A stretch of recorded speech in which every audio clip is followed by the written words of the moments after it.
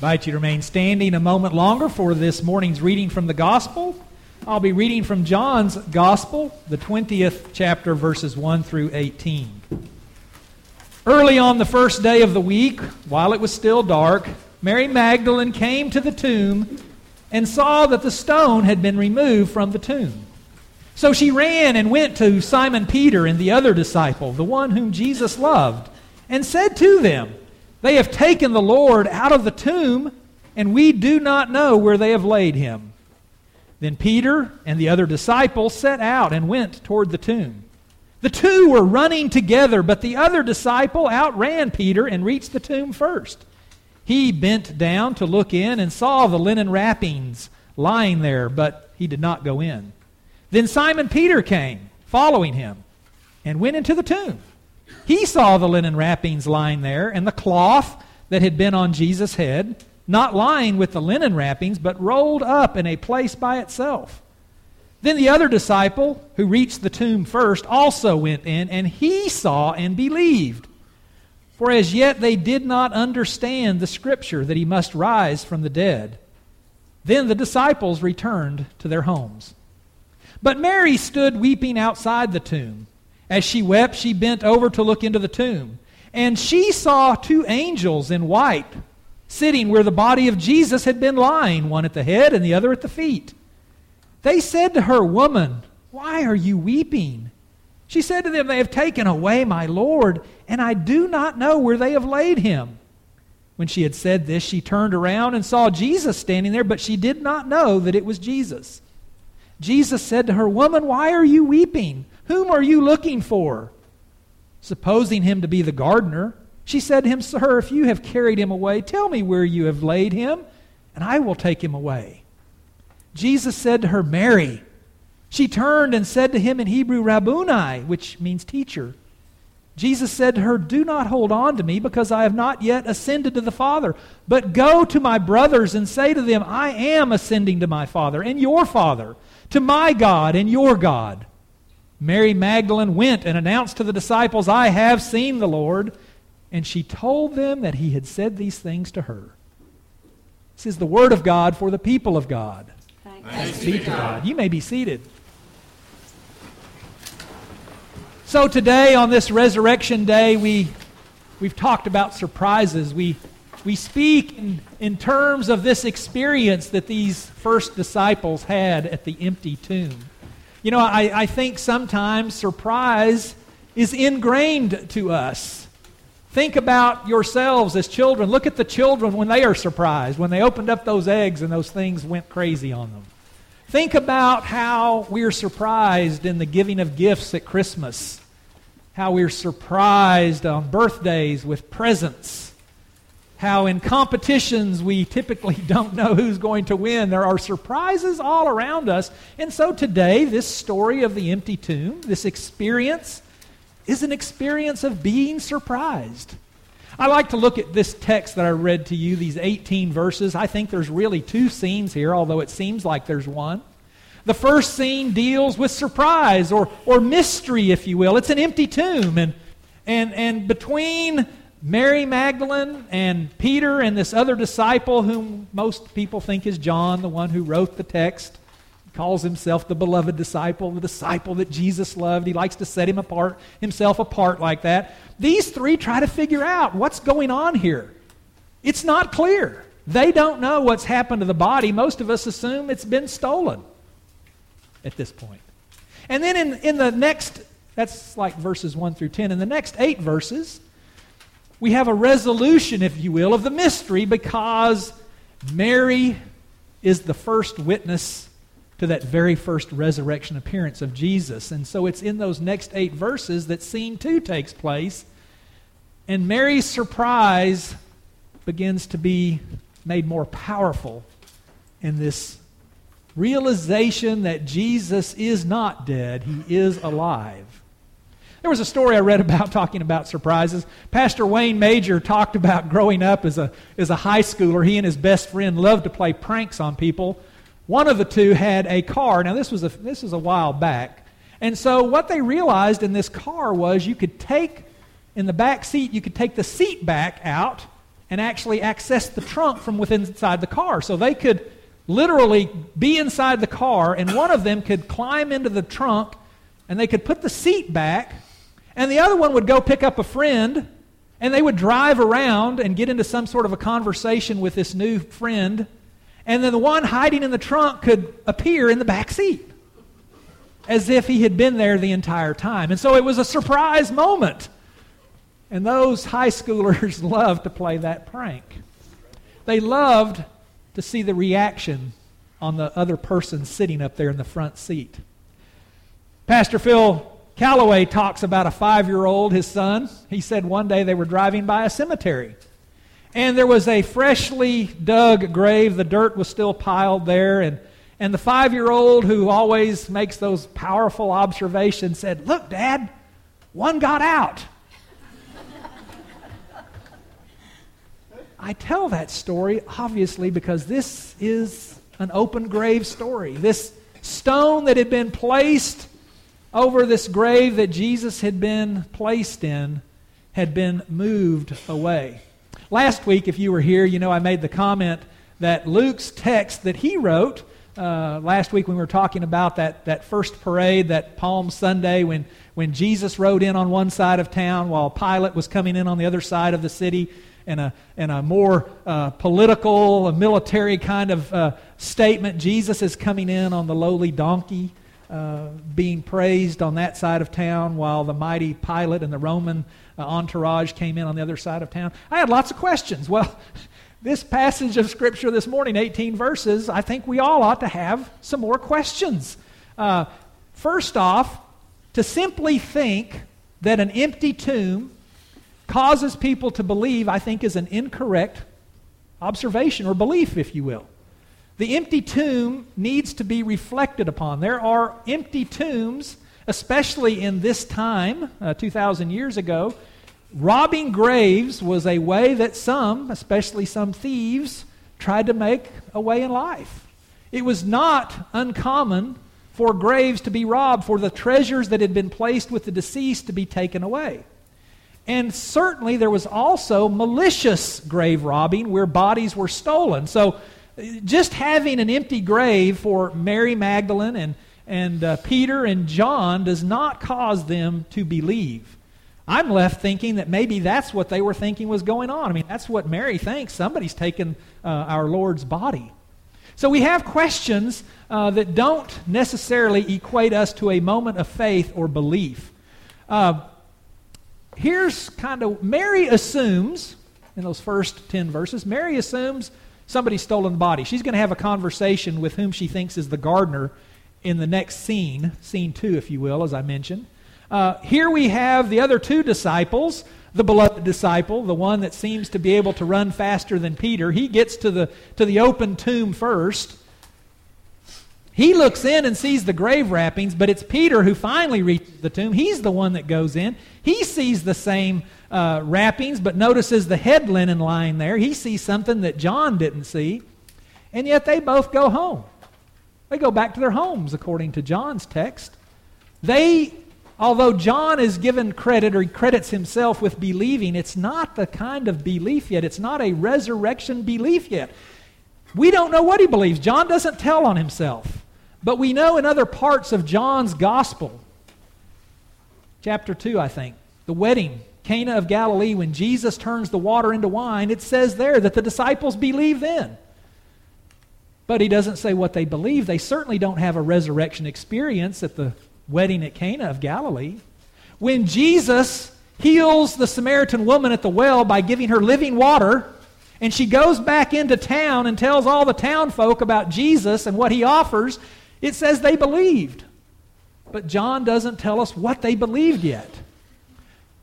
The belief occurs in the experience of encountering Jesus. We need that experience. The church always needs experience of encountering the risen Christ. Have you encountered the risen Christ? I bet you haven't been to Jesus' tomb. You may have been on a tour where they said, hey, this is where Jesus was buried. But you probably didn't encounter the risen Christ in that tomb. We need these personal experiences with Jesus, the risen Lord, so that our lives can be made different.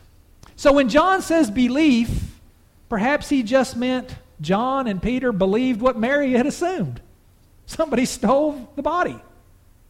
Mary, who's standing outside the tomb, she, in scene 2, is still looking for the corpse when she hears somebody speak. And that person speaking is the risen Lord, but Mary still doesn't know it's Jesus. She thinks it's the gardener who, what have you done with my Savior? I'll take him away. Bring him back. This is not a trick. Do the Romans have the body so that Jesus couldn't be a martyr to this new group of believers? All these questions kind of exist. We don't even know why Mary went to the tomb.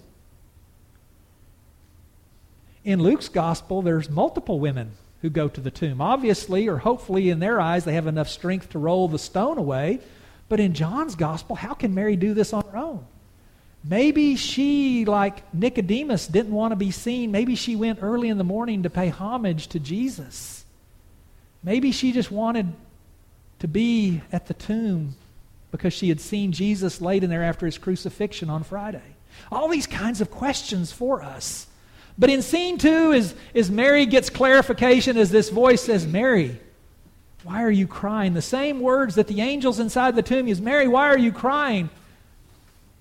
It's in Jesus naming her, Mary, that she realizes that she is in the presence, she is having an experience of the risen Lord.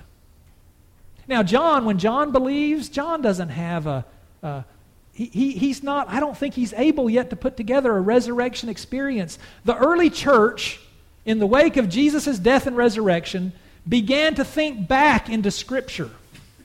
The Scripture that Jesus had preached on, their own understandings of Jewish Scripture, to build a new understanding that those Hebrew texts were pointing to a Messiah.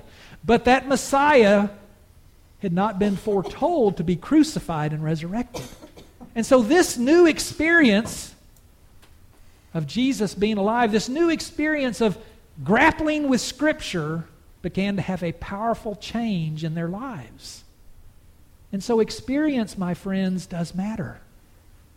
We've got to allow ourselves to experience Jesus Christ. We've got to allow ourselves to let Jesus help us understand Scripture and what our meaning and purpose is in this life. Pro golfer Paul Azinger, I got to throw a golf story in there. Pro golfer Paul Azinger, at about 33 years of age, this is a few years back, was diagnosed with cancer. And it was in that diagnosis of cancer that Paul realized that he was mortal.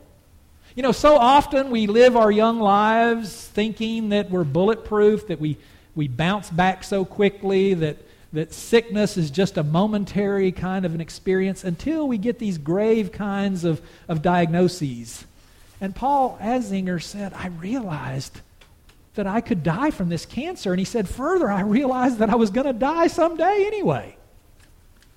Paul Azinger's friend said, Paul, so often we choose to live our lives as if we're living among the living and headed to be with the dying. He says, that's all backwards. He says, actually, we live with the dying and we hope to someday be with the living. And Paul Azinger said, when I put that together, when I realized that Jesus is offering us a living life, a life that should be vibrant and abundant with love and grace, forgiveness and peace, when I can do those kinds of things, then I realize I begin that life of living. And those who choose not to continue to live with the dying. Friends, that's a great message for us on Easter. Easter shouldn't just be an observance. When was the last time you went to a museum? When was the last time you went to a historical marker? Did anybody read the historical marker outside the church this morning? Have you been to a monument lately? The Washington Monument? Old Sam down there in Huntsville? Those kinds of things and places are where we go to observe and remember. But unfortunately, some of us see Easter that way. We'll get out the best. We'll have something special. We'll buy extra clothes. We'll do these things as a moment to remember or to observe, and yet resurrection is meant to transform. To transform not just Mary and Peter and John and those early disciples, not just to give life to a new church, but to transform my life and your life so that we choose to live life differently. As a people of forgiveness, peace, love, and especially hope, at a time like ours, and ours may be different due to technology and the timeline, but life like the last 2,000 years of the church, giving people hope, but living life differently so that we can come to the tomb, wherever that encounter with our Lord is going to be, wherever in life, whatever station in life we find ourselves, that we can come questioning, we can come doubting, we can come even not believing, or we can come as a maturing disciple, and yet in the experience of finding the risen Lord, life is lived differently. Not just a remembrance, but a changing life. A life recommitted, a life rededicated to a life in Christ.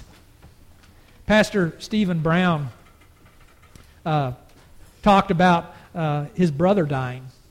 His brother was a loved attorney, a beloved attorney in a faraway town, a father, a churchgoer. And Stephen said, I was unable to get to my brother's funeral. The weather was so bad I couldn't get a flight. But he said, a month later, I went to his town where he had been buried. I went to the cemetery. It was pouring down rain, and they had not yet placed the marker for the grave. I could not find my brother's grave. He said, I was so troubled by that. But while I was standing in that cemetery, he said, I realized he's not here. His body may be here somewhere, but he's not here. And he said, from that moment on, life took on a different view for me. I was not going to be chained to visiting his grave, even though he's buried there somewhere, because he is among the living. And I think when we begin to put resurrection experiences together, when we allow God to be God and not force God into something that God has no intention to be because it makes us feel comfortable, then we can have resurrection experiences. There was a woman who for years took care of her aging parents. Every day she made them tea. That's what they like to drink. She would get a metal can off the shelf and get the tea bags out of the tea. She said on that tin there was this large rock. And she said one day, years after her parents' passing, she had the opportunity to visit Egypt. She went on a ship. She passed through the Straits of Gibraltar. She looked out the porthole of her ship and she saw the rock that she had seen every day on the outside of that tin that contained the tea. She says, it's real. It's a real place. Friends, that's what a resurrection experience can do for us. It can bring real new life to us if we'll only trust. Pastor Ray Prattmere says there was a famous preacher about 100 years ago, T. DeWitt Talmage, and Talmage was trying to explain 100 years ago about God and the power that God has, and he used the old phonograph, if you can think about it. The old phonograph is an example. He asked his congregation in his message, he said, how many of you have had experience with a phonograph? And a few had, at that time, they'd heard of it, but they hadn't seen it. And so he said, you know, it's amazing that a human voice can be recorded on this cylinder, and that years after the person has died, that voice can still be heard. And people were, yes, yes. And he said, you know what? If humans can come up with that, can't God come up with a resurrection that can change your life? Can't God give you life to your bodies, not just at some future date, but life here and now, so that you can choose to walk out of these doors differently than when you came in? Can't God do that? And the answer, of course, is yes. God not only can give us life, but wants to give us life. And He doesn't force that changed life on us, but He invites us. He invites us. He wants us to choose life over death, to reject those things that keep us entombed, that keep us away from the power of life. And so on this Easter Sunday morning, if you have come to that place in life, that experience in life, How will you leave? How will you leave that experience? As a changed person or as the same person that came to that tomb? God gives us the power through the power of the Holy Spirit. God gives us life through the resurrection of His Son, Jesus Christ, to be different. In just a moment, we're going to come to His table. We're coming to the Lord's table. A moment to renew, a moment to refresh, a moment to actually have made tangible the body and blood of Christ, so that on this Easter Sunday morning you can leave your tomb differently. That you can live the life God has prepared for you. I hope and I pray that you choose that life. In the name of the Father, in the name of the Son, in the name of the Holy Spirit. Amen.